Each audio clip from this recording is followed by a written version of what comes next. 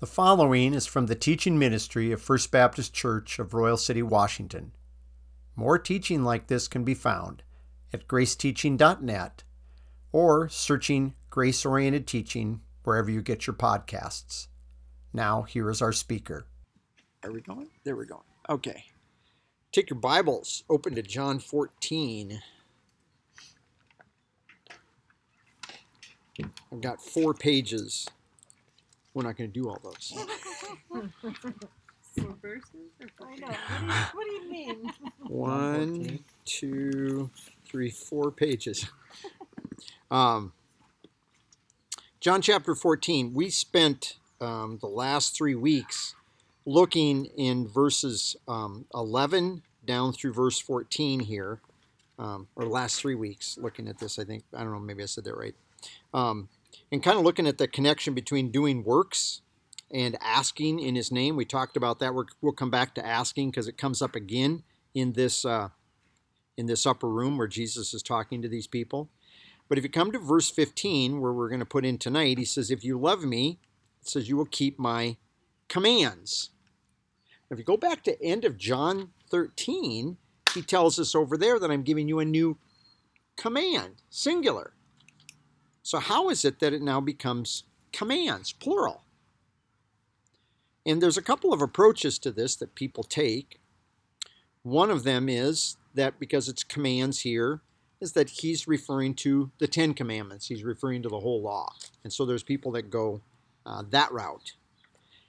And then there's other people that come along and they say, well, no, we're not under the law anymore, which we would agree with that. So okay, we're fine with that. We realize option number 1 is off the table. Without going through a lot of scriptures, we realize we're not under the law. So the 10 Commandments are not our guiding principle anymore. We've got the Holy Spirit that guides us rather than the 10 Commandments, rather than the law. But the other approach that many people take with commands plural is to say every time Jesus uses an imperative, that's a form of the Greek, a mood of the Greek verb in which I'm trying to impose my will on you to try to get you to do something. Every time that there's an imperative that Jesus used, or that maybe Paul or one of these other people used, well, that's the commands. And that's not necessarily true there. There's lots of imperatives that do not form commands. They don't have any bearing on us in terms of the commands. The reason he has commands here, and we did this not too long ago. In fact, I think we did this back when we were in John 13, but this is just for review here real quickly, is that he restates this command. He restates his command several ways. Okay? He talks to us about this, and he tells us that you keep my command by laying down your life. You keep this command by loving other believers, you love the Father by loving other believers, and things like this. And so we have this command restated about 5 or 6 different ways by Jesus and by John, so that you go from just what starts out as a command, and you find out that there's a variety of ways that this love that we're to have towards other believers can be expressed and related depending on who you're talking to. And so he says, if you love me, you will keep. We always go over this just because I find so many people, I still run into this a lot, that people look at keep and they always say that that's do. Well, to some degree, doing can be involved in keeping, but that word keep, tereo in the Greek, literally means to keep it safe. And the illustration I've used many times, because this happened, I don't know how many years ago, I think it was one of the, I'm trying to remember what I was someplace with Peggy. Because I remember she bought me this real nice Timex wristwatch. I went through 3 of them. I still have one in my headboard, but nobody wears wristwatches. Well, Jeremy has his on, but most of us don't wear wristwatches anymore. And so I took mine off, and I see you have one, but yours is an Apple Watch, so it's kind of like a phone on your wrist, right? But anyway, I had that on, and it was a very nice watch, and I was going to go run. And when I run, I just sweat like crazy. I mean, it just pours out of me. I'm sopping wet when I get done. And I was going to go run in some race for something. I don't remember what we were doing. And I didn't want to get that all gunky and gross. So I was like, what am I going to do with this watch? I don't have any place to. And then I saw Peggy. So I ran over to her before we started. I said, here, could you hold this? Could you keep this for me? I didn't mean for her to keep it for all time and eternity. I didn't mean for her to do anything with it other than to stick it in her pocket or something and keep it safe. And likewise, that's what Jesus is talking about when he says, if you love me, then you will keep safe my commands, which means that you're looking at my commands and you're making sure that people understand the commands, making sure you understand the commands, making sure when people mess it up. This is one of the reasons that, I'll be real honest, this is one of the reasons that I probably make such a big deal. I think I need that bug spray now. I saw a mosquito buzzing around my leg. He's all right. I'm fine. I'll be okay, but thank you. It's one of the reasons that I make such a big fuss about when people say, what's God's command for us? What's God's chief command for us? And most people run to the statement that Jesus said under the law, that you shall love the Lord thy God with all thy heart, with all thy soul, and all thy mind. And then the second great command is to love your neighbor as yourself. And when people say that, this is the reason that I'm always going, that's not our command. Our command is to love one another like he loved us. That's a whole different standard for us to love others like he loved us, rather than loving God with everything we've got. Because I don't got a lot of love. I don't got a lot to do that way. But because of the Holy Spirit, we can actually have this. So anyway, there's the, if you love me, then you're going to guard my commands. So one of the ways we love Christ is to make sure that people understand accurately, make sure we understand accurately his command to us. That's one of the ways you love him. So we could tell Jesus or God all day long, I love you, I love you, I love you. But if you're not loving the believers, God's up there going, I don't see it. It's a lot of talk, but I don't see it.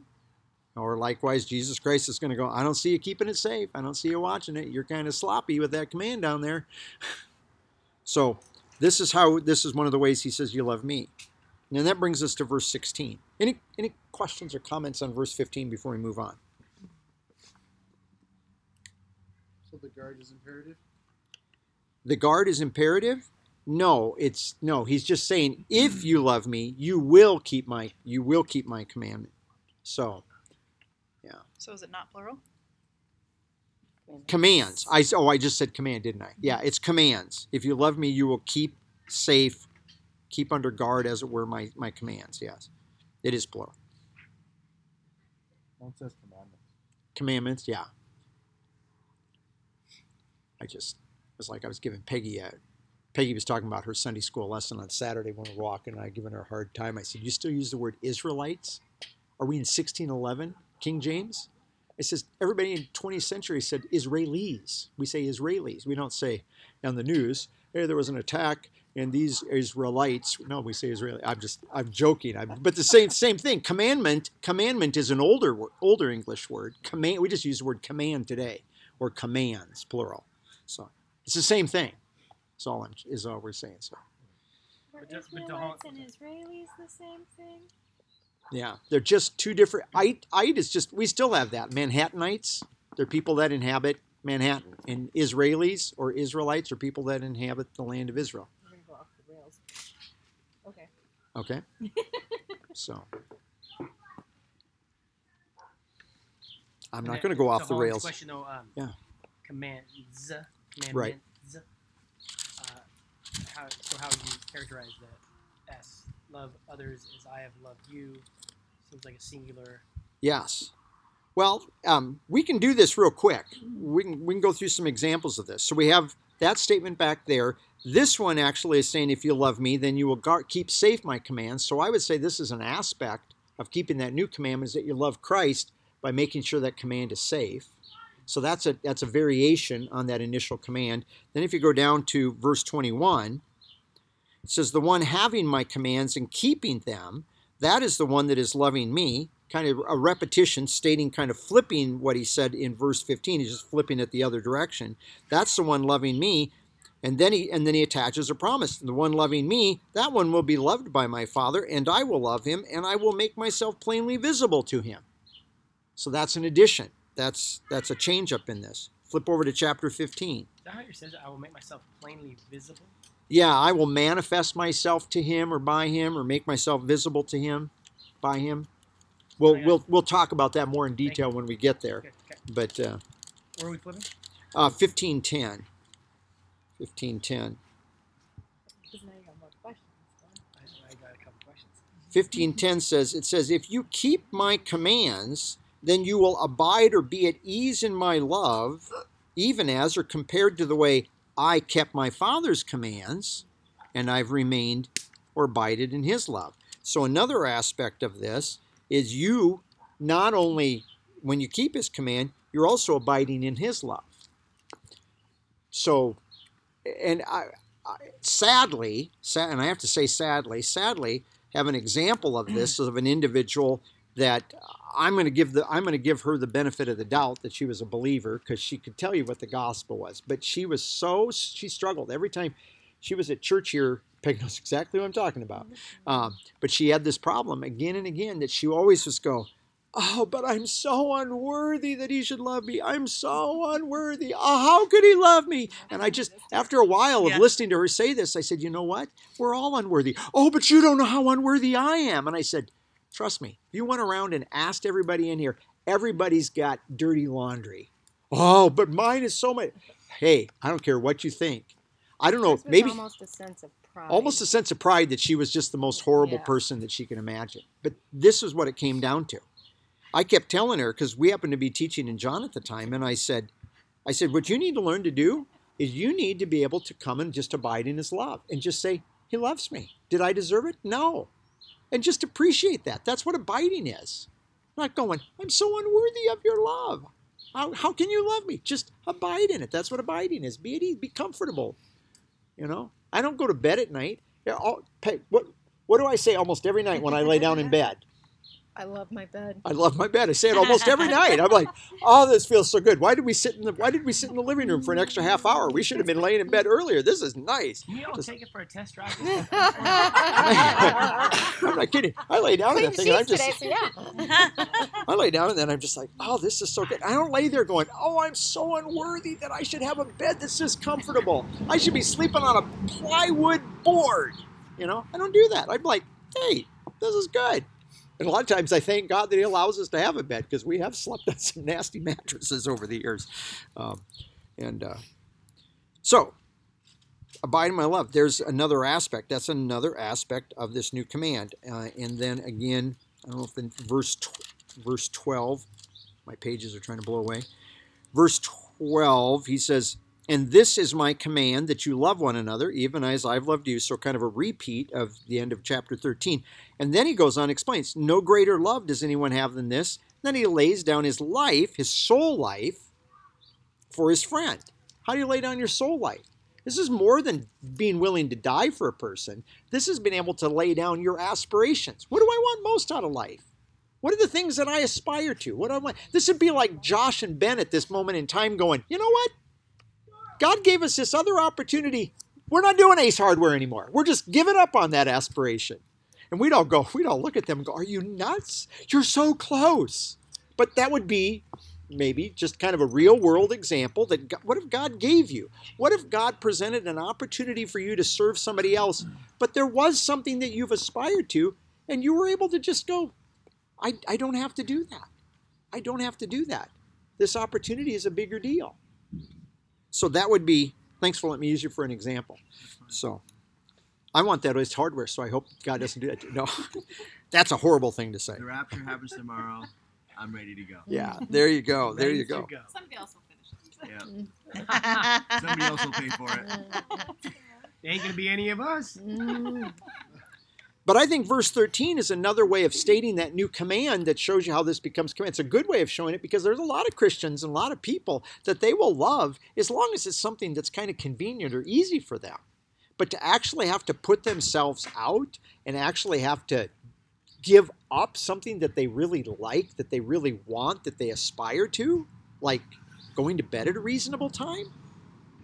I mean, I am not in any way trying to say I am great at this, but I mean, over the years, I've had people where you get phone calls. I've had a couple believers over the years that give you a phone call like at midnight, and they want to come and meet with me right now. And you get out of bed and you get dressed and you go over and sit at the church and meet with them for an hour or so, and at 12:30 and 1 in the morning. That's not what I aspire to at that time. I'm an early to bed person most of the time. So, but it's just, there are things we all know that. I think probably all of us have been there at one time or another. I mean, you do it for your kids, mostly because you don't really have a choice. Do you go to bed and just listen to them cry down the hall all night? But you can also do it out of love. And so, again, these are some examples of what he's talking about here in terms of commands, how he takes this command to love, and then he continues to restate it and kind of adding little details that kind of expand on it. So you're saying then that command at the end of 15 is referring to different ways that we can live out the one command of love one another. I believe so. In other words, that we really have one chief responsibility in the church. It's the biggest responsibility, and it's the church. It's a place where every church, over here, it's probably our biggest struggle. And I'm going to say this is probably the biggest struggle with just about every church on the planet. And that is really loving other believers, really knowing what it is to lay down your life for other people. It's easy to love when it's convenient. But when it really asks something of us, that's hard. And that's what takes the Spirit. If it's hard for you, that means you're trying to do it yourself. But the Spirit's the one that gives us love as part of the fruit from the Spirit, so that it really isn't hard. It is unhuman. I shouldn't say that. It's not. What's a good way to put that? Because it isn't. Because Christ demonstrated.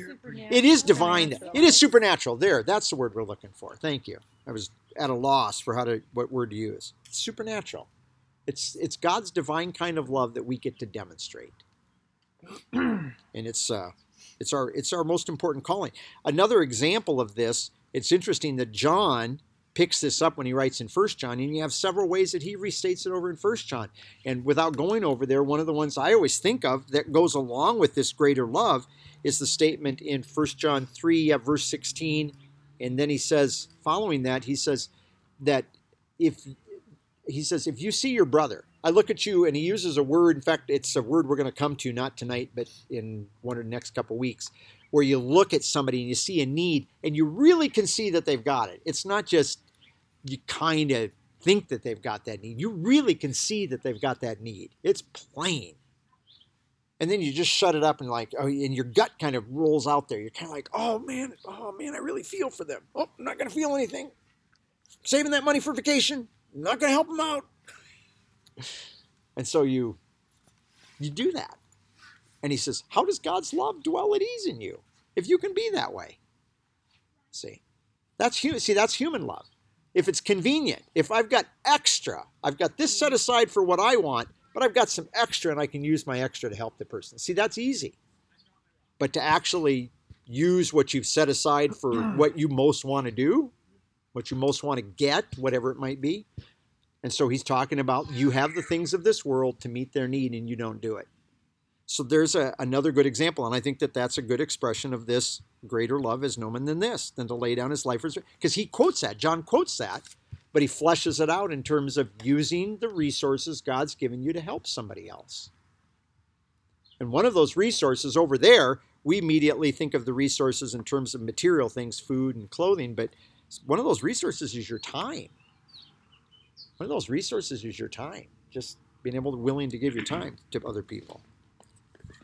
So does that answer that for the moment? Okay. So now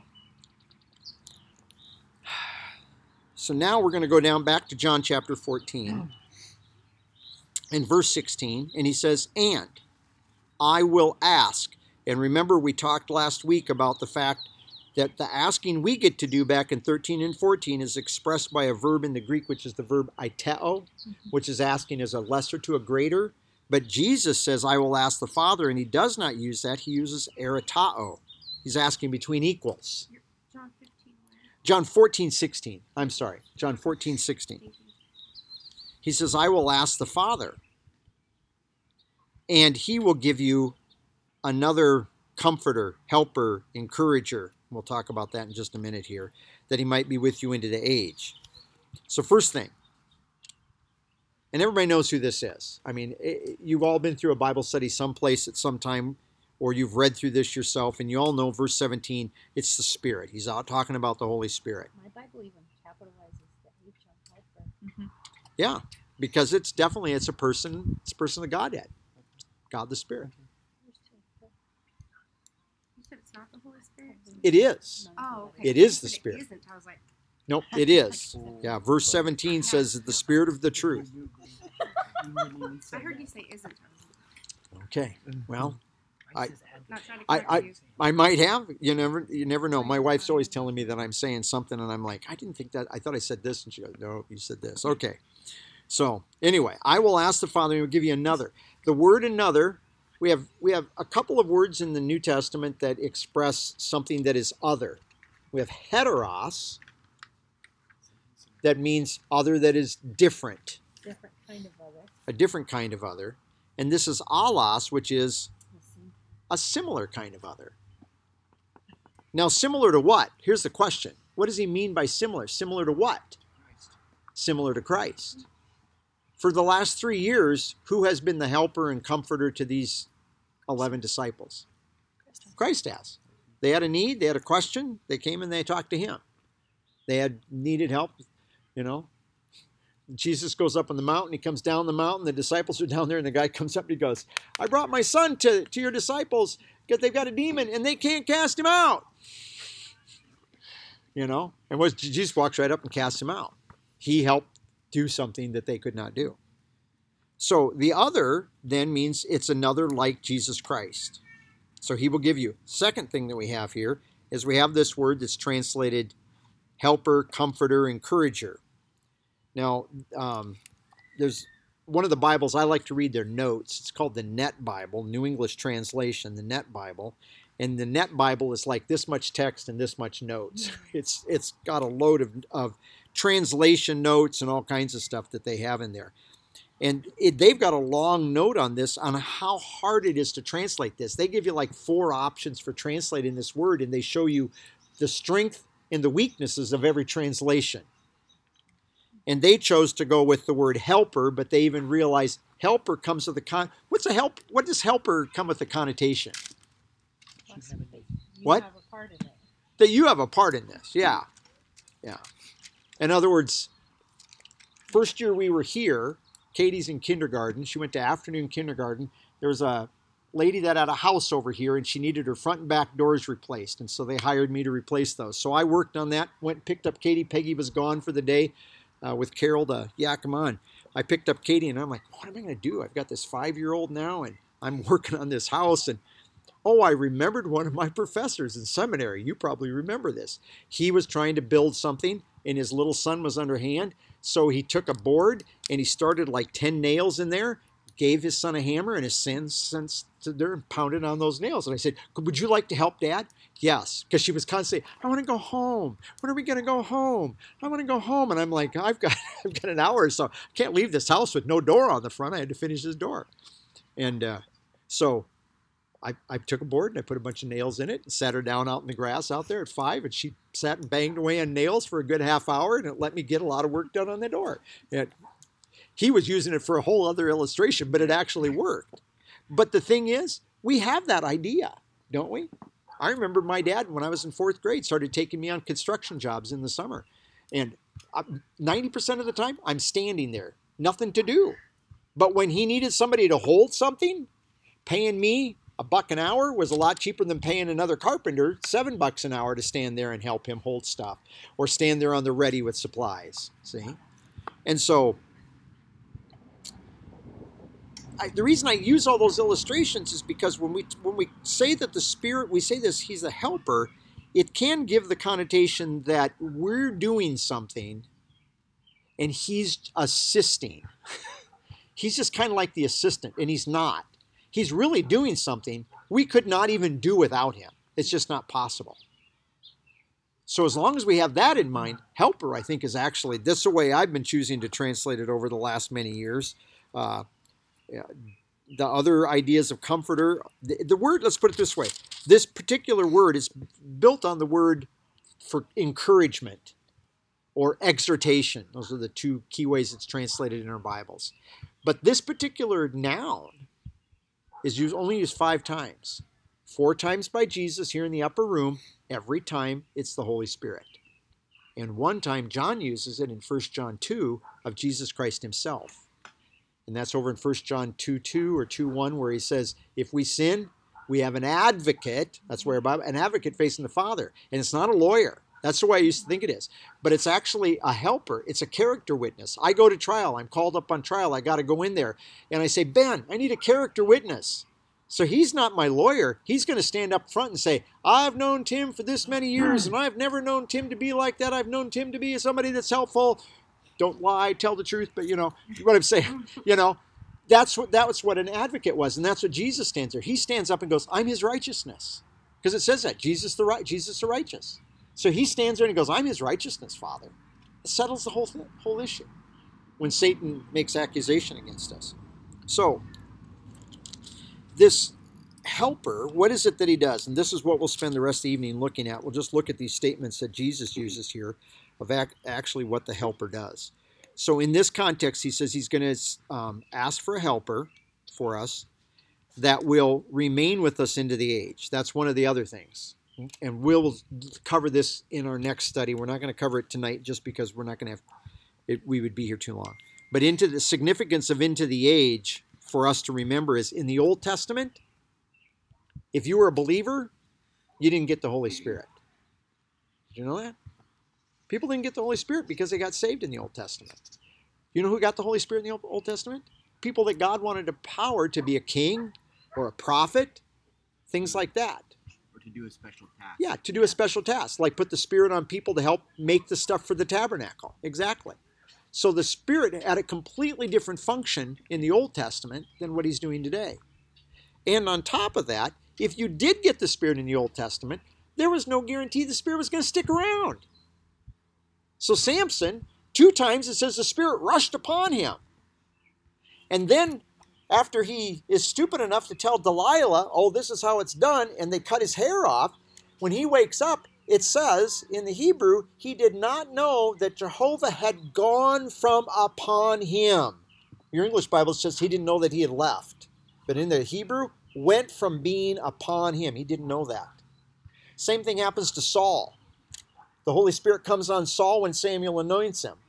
Saul disobeys God, and when Samuel goes to anoint David, it says that the Spirit departed from being upon Saul. So the Spirit could leave. Well, you have that verse in this, is it the Psalms, take not thy Spirit from me? Psalm. People love to sing that. Yeah. Peg and I, our campus group, they'd sing that Psalm 51, and 3 people up there playing guitars on stage, and everybody's singing this, and I'd never sung this song in my life, and they get to that, and I'm like, I'm not singing, why are we singing this? He's not going to take the Spirit from me. And I told that to a pastor, and the pastor goes, well, we ought to have that attitude. I said, why? God's promised us he's not going to take the Spirit. So that would be like me going to my wife every day, don't leave me, Peg, don't leave me. After a while, she'd slap me in the face and go, what's the matter with you?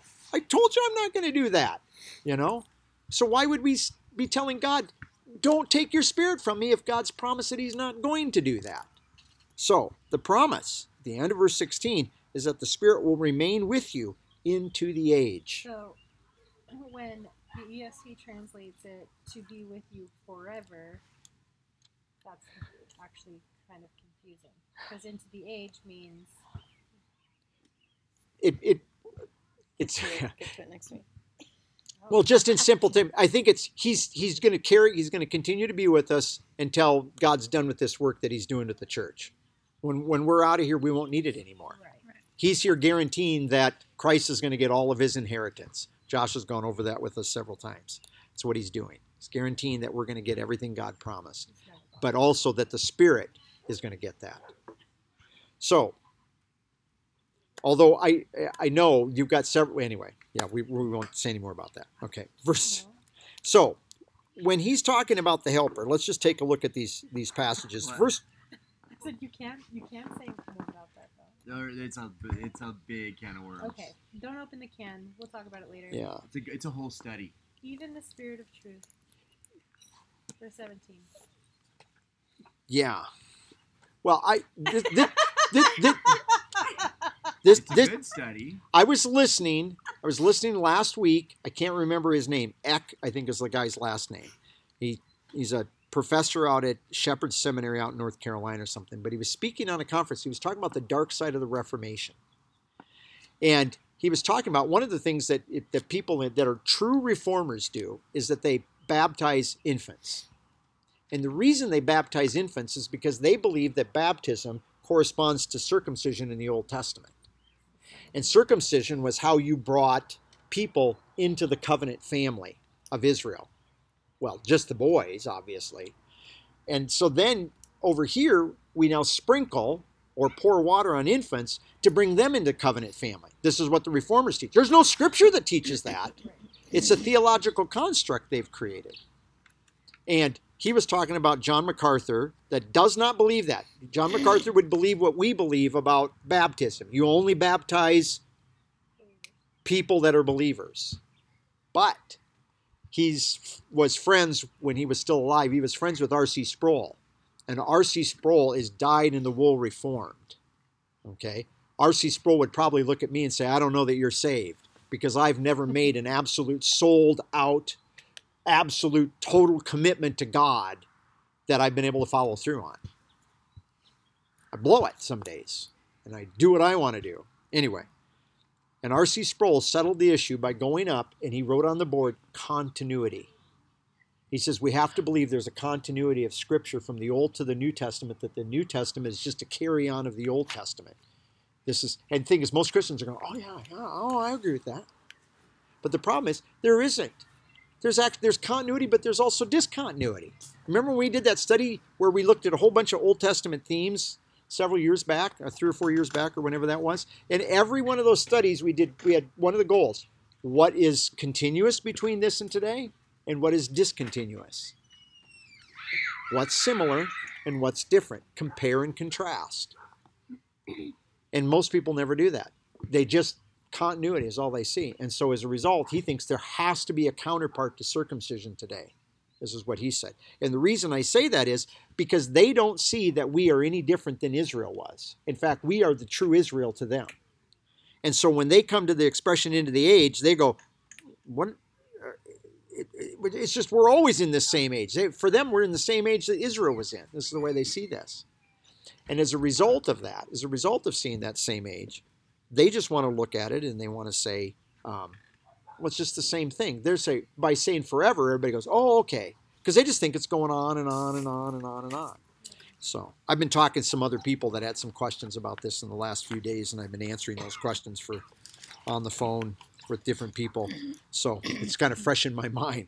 Anyway, okay, now, 2, what the helper does, right in this context. Look down in chapter 14 here and look down in verse 26. 14:20. Let's go to verse 25. These things I have told you while I was abiding with you. It says, but the Comforter, the Helper, the Holy Spirit, whom the Father will send in my name, that one will teach you all things and remind you of all things that I said to you. Now, how many things did Jesus say to you? Nothing. So who's he talking to, really? Disciples. He's talking to the disciples. That's right. On top of that, well, we have to be a little cautious of this. Do you just sit at home and just the Holy Spirit just teaches, just downloads truth to you? No. How has God designed us to get truth? Through the Word and People. Yeah. through teachers. That's why he's, and we looked at that a couple weeks ago in connection with the statement up above, that he's given people that were gifted. He gave apostles, prophets, evangelists, and shepherd teachers to share truth with us. Okay, so we need teachers. People with gift helps. Yeah, and there's other people that there are other people that have teaching gifts other than those 4, but those were the 4 that he mentions in there. And so this is where we come by it, and so this is a promise of the helper of the Holy Spirit that you and I benefit from secondhand from the apostles. When we get this, it's really fun to read because this is sad, this is evangelical scholars, people that we would think really are where we are, that they read the Gospels and they're like, where would Matthew have got that from? What what would have been Matthew's background that he would have thought of that and written that down? I'm like, the Holy Spirit. The Holy Spirit. How did Matthew know that Jesus, how did he remember that John 14:26, Jesus promised them that the Holy Spirit would remind them of the things that that he said. So when Matthew's writing and John is writing, because those are the only two gospels that are written by a disciple, Isn't that denying the power? they're trying to find an earthly explanation for something is what they're doing. And I always think, and then people come along, well, what about the Spirit's work? Well, yeah, we do believe that, but we want to know how they figured it out. People often want to deny the supernatural. Yeah. And they're supernatural. Yeah, that's right. And then we have the other ones. Luke is collecting information from a lot of other people. We presume several of them being disciples.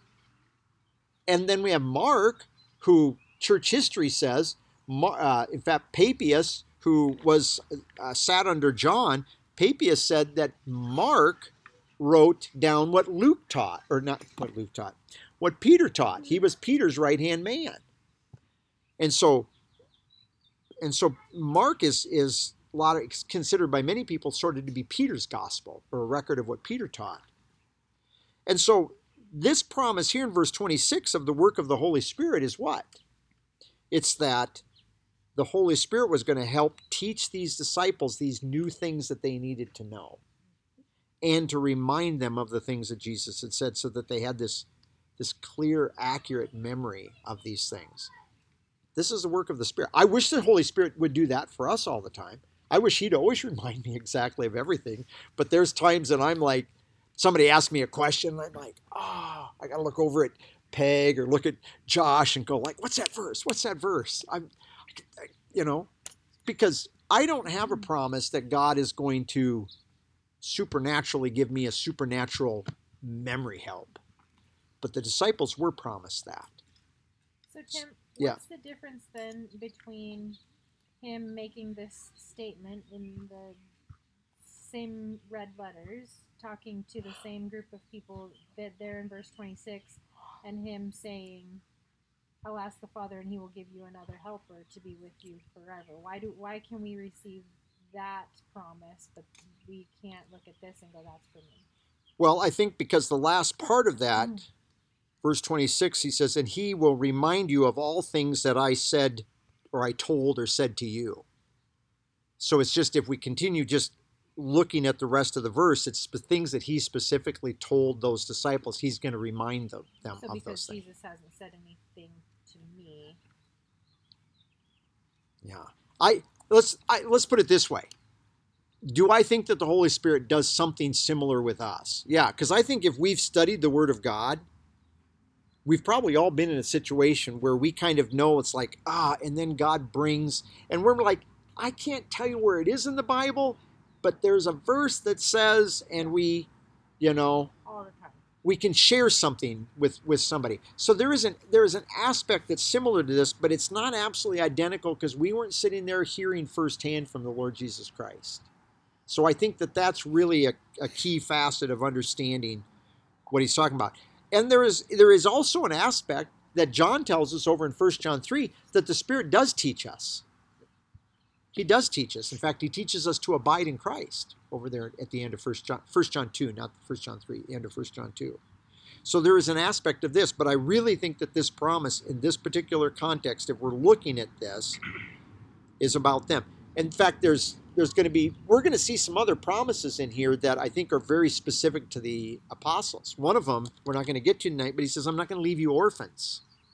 And that promise, I really think, was a promise to those disciples for the 40 days from the time of his resurrection to the time he was going to depart and send the Spirit. Because once the Spirit comes, they're not orphans anymore either. But in that window, he was going to be coming and going and being with them over the course of those 40 days so they wouldn't be orphans. But we'll go over that in a little bit more detail when we get there. But it's a good question. Like I said, it's at the end of verse 26, I think, is the key. I would look at this and I'd say, he's going to teach you and remind you all things that I said. And if I stop there, I'm going to go, hey, that's really cool. But then I have to read that I said to you. And I'm like, Okay, not something that he specifically is addressing to these guys right here. It was a special promise. Yeah. What I would, is it okay if I make a comment? Yes. No. I think there's personal promises to them, but there is a general construct, a general truth that's true still today, which is the Holy Spirit doesn't fill a vacuum. He can't bring, when you're out and you're involved in the world or whatever, and you're in a situation, you're thinking right.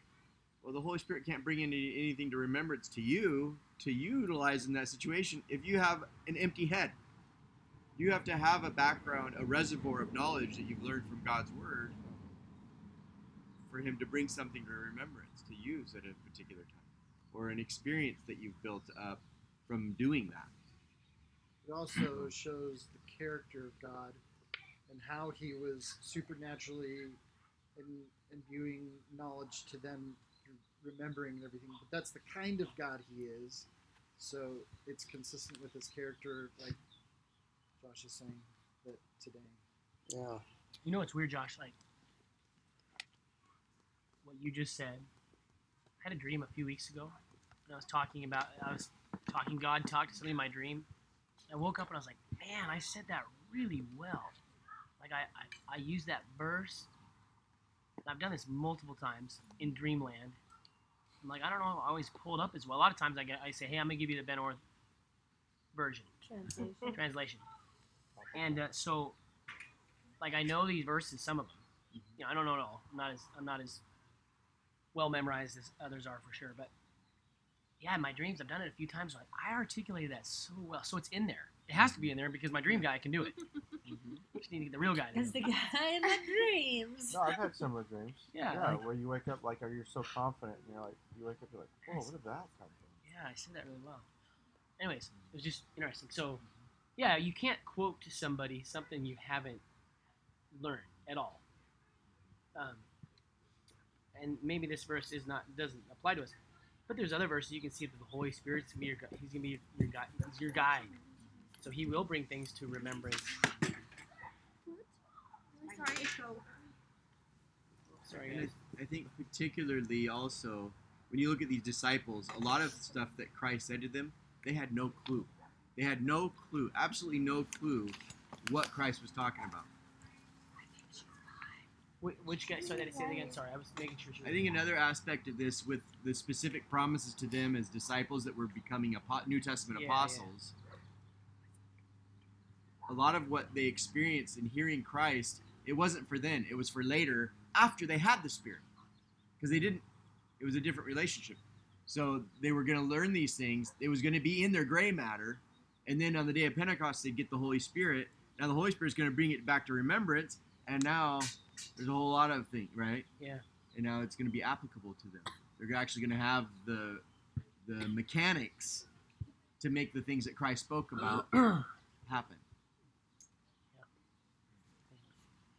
And I think we could connect another thing in here that we went over a couple weeks ago, for those of you that were here then, when he was talking about the fact that back in chapter 14 that we were going to do greater works, and we looked at a statement that Paul makes over in Ephesians 4 about, he says, No, maybe not. Oh, It's fine. what happened?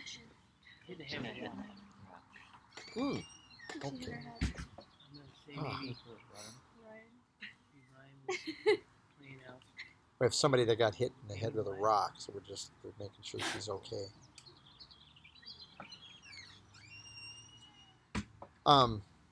Anyway, Paul makes a statement over in do you need something? Glasses. No, I just see my glasses. I can't see inside the house with my Okay. prescriptions.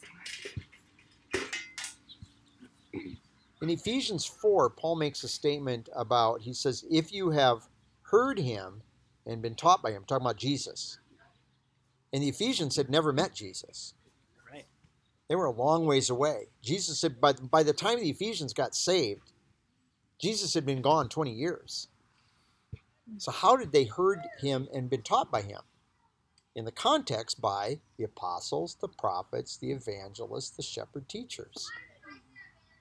And I don't know if we've shared this here, but just to fill in a detail on evangelists, I'm really rethinking what he means by an evangelist. We think of evangelist as someone that goes and talks to unsaved people. But all an evangelist means is somebody that brings good news. And is there good news for you?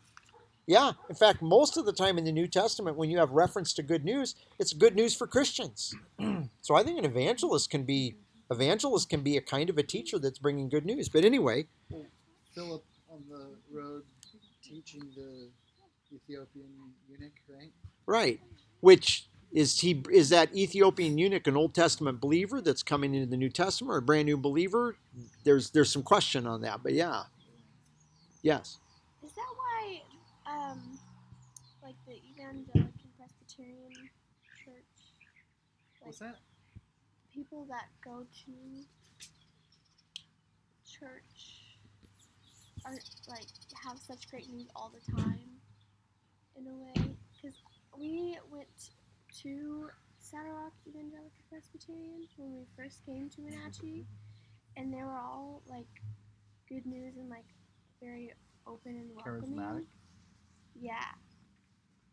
Like they talked about good news all the time? What do you mean? Yeah, and there was like nothing negative ever, and it felt really off. Not that they were like hiding something, but just that they wouldn't necessarily talk about that stuff. I'm just going to say I don't know. I'm not familiar with them enough to be able to comment on that. Okay. So. That just. Yeah. Because, there are negative things you have to talk about once in a while, isn't there? I mean, we talked about that this last Sunday. We were talking about false teachers. It's not always fun to do that, but Titus actually said that that's something a pastor has to be ready to deal with, is to deal with the false teachers. So there's a statement on being a helper. Let's go to chapter 15 and verse 26. John 15:26.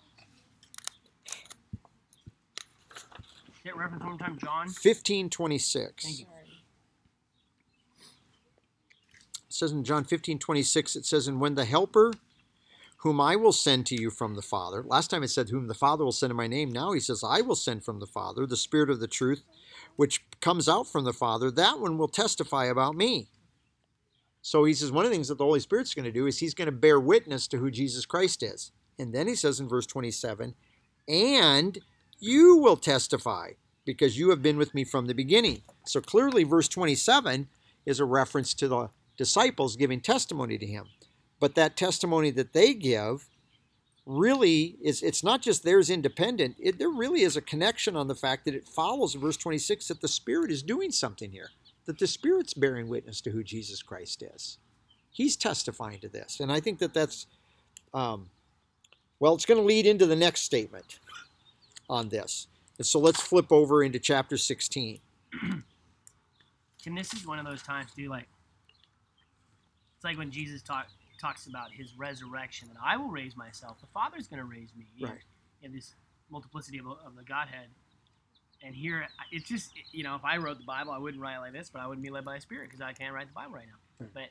But, why he didn't just say, hey, I'm going to send the Holy Spirit and the Father. Work together, we're going to send the Holy Spirit. But you have to, parse these verses together. Anyways, It's an interesting fact. Well, and most of you probably don't know this, but this actually split the East and the West Church. This verse? That idea, yeah. They call it the Filioque and the Son in Latin. And it split them because the Catholic Church wanted to say the Spirit, the one that proceeds from the Father and the Son, and Filioque, Son, the fond one. But the Eastern Church, which we know as Orthodox, Greek Orthodox, Russian Orthodox, that church, they were like, nope, just the Father. You can't have the Son. Because they insisted in the Trinity, you have to have one person in charge.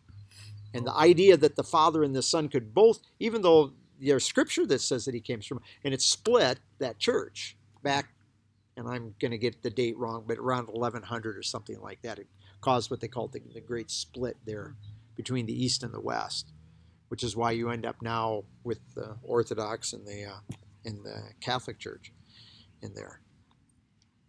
So something like that we look at, it actually became a very big deal in the larger scheme of religion under the umbrella broadly of Christianity.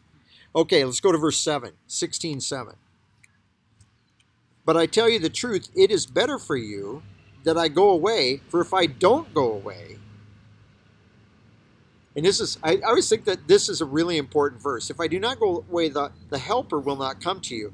And I remember reading an article 25 years ago in a Christian magazine, in which a man wrote a whole article just bemoaning the fact that Christ wasn't still with us today, and why did he have to leave? And shouldn't we all be praying that Jesus should be with us every day, that he shouldn't have departed? And he said most Christians wrestle their whole life with wondering why Jesus would choose to leave us here. And this is what he tells you right here. It's better I go away. If I don't go away, the helper will not come to you. Now there's a segment of evangelical Christianity say only one person of Godhead can be on earth at a time. So the Son can come down here and then he has to go back so the Spirit can come down. But that's not true. There's no way that says that. They get that out of this verse, but he's just saying it's because I'm going to go there and I'm going to ask the Father to send the Spirit, and the Spirit's going to do something altogether different than was going on when Jesus was on the earth. So he says he will not come to you, but if I go, I will send him to you. And when that one comes, he will expose or reprove or convince the world concerning sin, righteousness, and of judgment. Concerning sin, because they don't believe on me. Concerning righteousness, because I go to the Father, and you do not see me no longer. And verse 11, and of judgment, because the ruler of this world is judged. Three things. The unsaved world, the Spirit does not come along and convince them that you're going to go to hell because you're a drunk. You're going to go to hell because you're a homosexual. You're going to go to hell because you're a wife beater, or whatever, fill all the things in that people might think of as sins, because the average sins that the average Christian, those can't be that bad. We just have to think of really bad sins that these people are guilty of. But that's not what he convinces them of. He convinces them, he says very plainly, of the sin that they don't believe in him. That's the issue. Do they believe in Jesus Christ or don't they believe in Jesus Christ? Second of all, and of righteousness, because I go to the Father and you see me no longer. How can the Son go to the Father? What does he have that we need? According to that verse. What does he have that we need? Holy Spirit. What? Holy Spirit? No, it's right in that verse. Righteousness. Righteousness. Yeah. We can get righteousness by believing in him, and we need that righteousness. And he goes to the Father. And lastly, if you remain a sinner, you don't have that righteousness, then lastly, verse 11, and of judgment, because the ruler of this world has been judged. And if the ruler gets judged, where do we get off? Now, this is the whole thing. When we talk with an individual about the gospel, what do we have to tell them?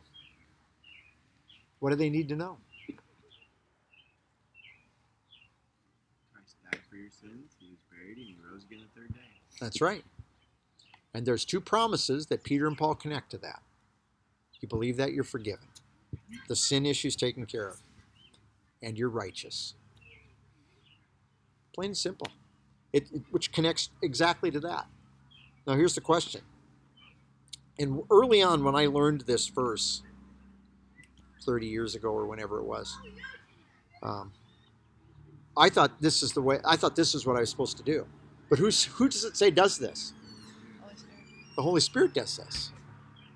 So is it my job to try to go through and convince them, you don't believe in Jesus Christ? No. Is it my job to try to convince them, you can only be righteous through Jesus Christ? No. Is it my job to say, if you don't believe, you're going to hell, you're going to burn? It's not my job. It's not my job. In fact, I always think it interesting when you go to Acts 10 and you read Peter, you go to Acts 13 and you read about Paul, and you hear them sharing the gospel, neither one of them threatened the people in any way with hellfire and brimstone, despite the fact that we still have people today that think that that's what Christians need, or people, not Christians, what people need in order to be scared into heaven, scared into believing. My job is to present the gospel. And you know what? If the Holy Spirit isn't doing this, I'm going to present that gospel and it's going to fall on deaf ears. But if it's happening, you're going to have a person, you're going to share that message, and they're going to be like, I've needed to hear this. Maybe they won't act that way exactly. Maybe inside they're thinking, this is exactly what I need to hear. Because the Spirit is convincing them of those needs. But I can't convince them of that. I can try, but I can't make them feel guilty. I can't do any of that.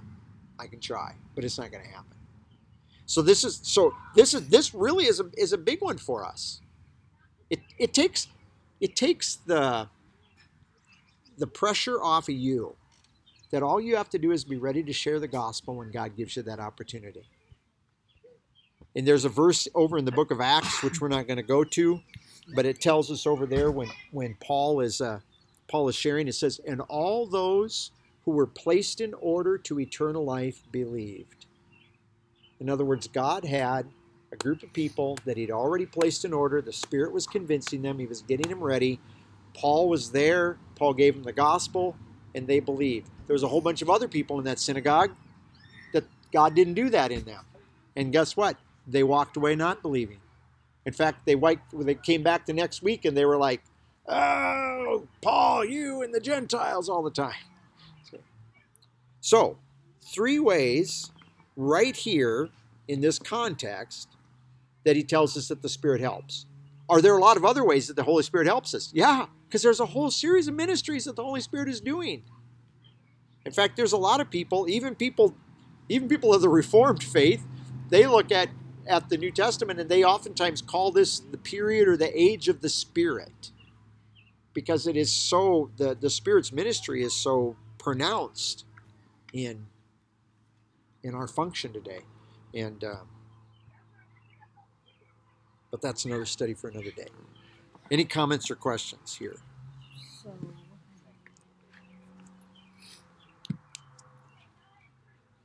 well, throw out something that was racking through my head there in the last 5 minutes. As you were talking about this Christ leaving so that the Holy Spirit could be sent.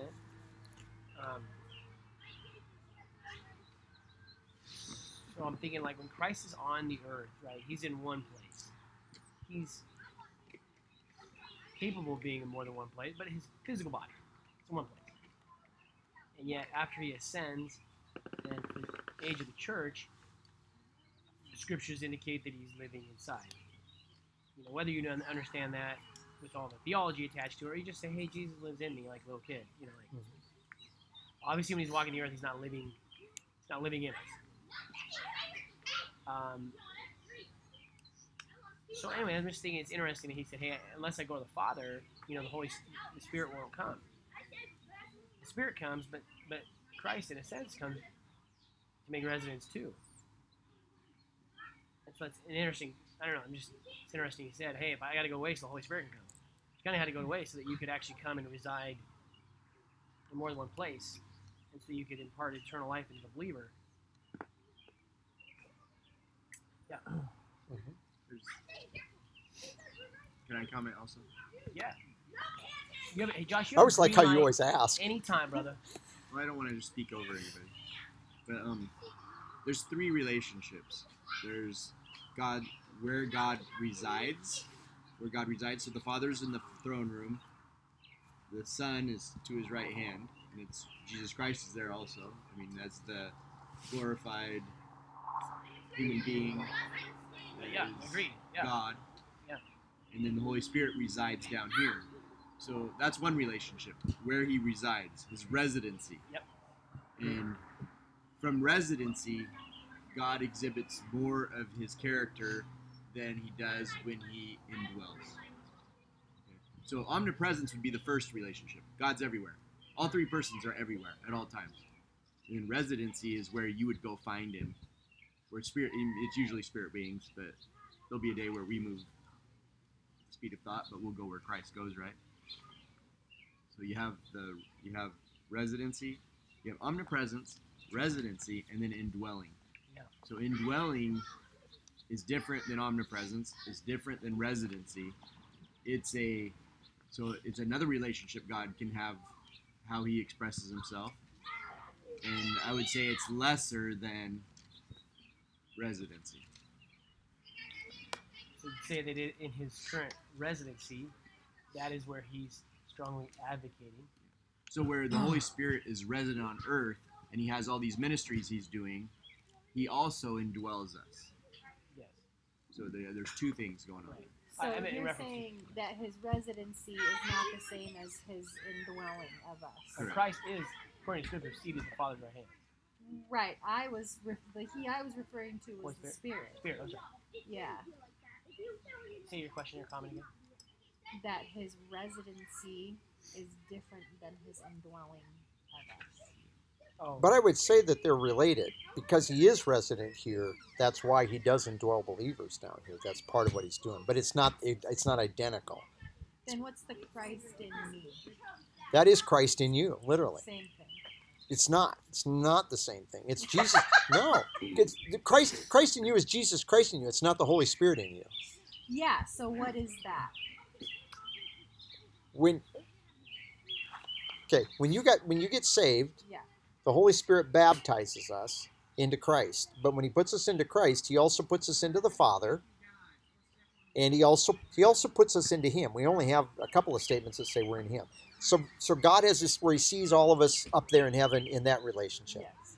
But then at the same time, the Holy Spirit regenerates us or causes a new birth. And in that, he comes to dwell in us and joins himself to us. But he also joins us to Christ. So Christ is in there and the Father's in there. But we get different things. We get these ministries of the Spirit because he dwells us. But when Christ indwells us, that's how we get eternal life. Well, we could get that from the Spirit, but God hasn't chosen to do it that way. The choice of the Godhead is that we get eternal life because the Spirit is in us. Jesus. Because Christ is in us. We get a new nature. We become children of God because the Father dwells in us. Scripture attributes our childhood as being children of God to the Father. See? So the Scriptures tell us very plainly, I always look at it this way. The Trinity works harmoniously together in accomplishing their purpose and accomplishing salvation. And they're not like the Three Stooges that are all trying to do the same job at the same time. So when they save us, each one of them is doing something. Father dwells and shares with his seed so that we become really his children on a spiritual level, which means in the realm of my spirit, I really do have some characteristics of God the Father now in the realm of my spirit. Some. I'm not omnipresent, but some. Because I really do have eternal life. I literally have God's kind of life in me now. Every believer does. Because I'm joined to Christ. And the Spirit's in there to take all of that and do all these other things that Christ said he was going to do, which we haven't all got to all of them yet, but to do these other things that make it possible for us to actually live a Christian life, to actually live it out, to produce fruit. Yeah, I was Take- gonna say, I think take- fruit's a big part of that. Yeah. One of the aspects of the current ministry. Which goes back to love, which is not the only part of the fruit, but it's the first thing in the list. So, Maybe we're too far past this and I'm stating the obvious now, but in 16 when he says that if he doesn't go away, the helper won't come to us, I mean, going away, dying, going up to the Father so that his sacrifice is accepted, so we're moving on to the next phase with all three of them in us. I mean, that's as simply as all that is. He hadn't died yet. He hadn't gone to the Father to have his sacrifice accepted. So, I mean, it's not that they couldn't both be here.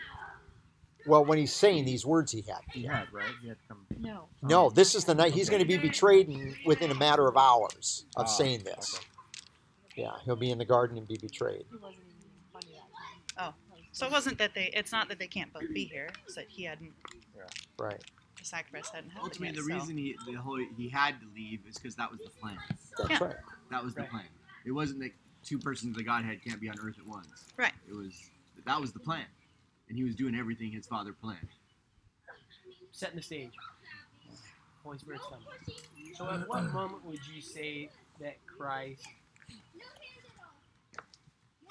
right, is crucified, buried, he's alive, he walks among them for a period of 40 days, it 40, said. 40 days, going to do the weeks,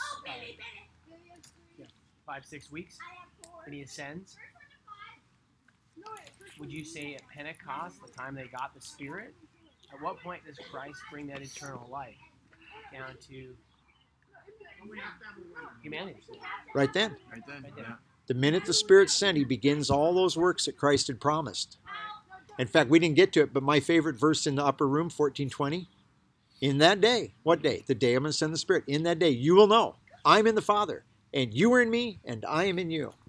There it is. All of it was going to start on that day. That's when it was going to start. And again, well, because people want continuity, a lot of Christians do not appreciate the fact that a whole new thing started that day. It's a whole new. A whole new thing with a whole bunch of new stuff attached to it. Yeah.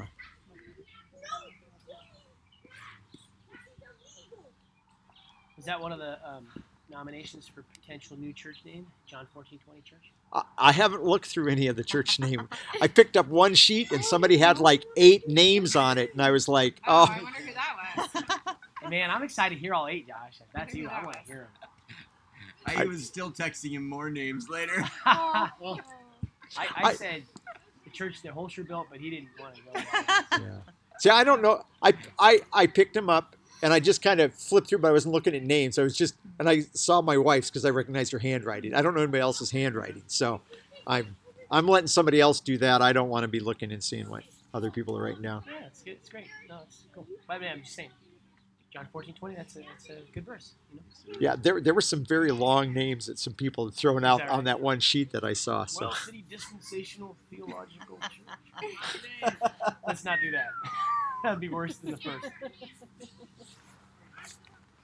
Again, nobody would know what that is. yeah, that's the whole deal.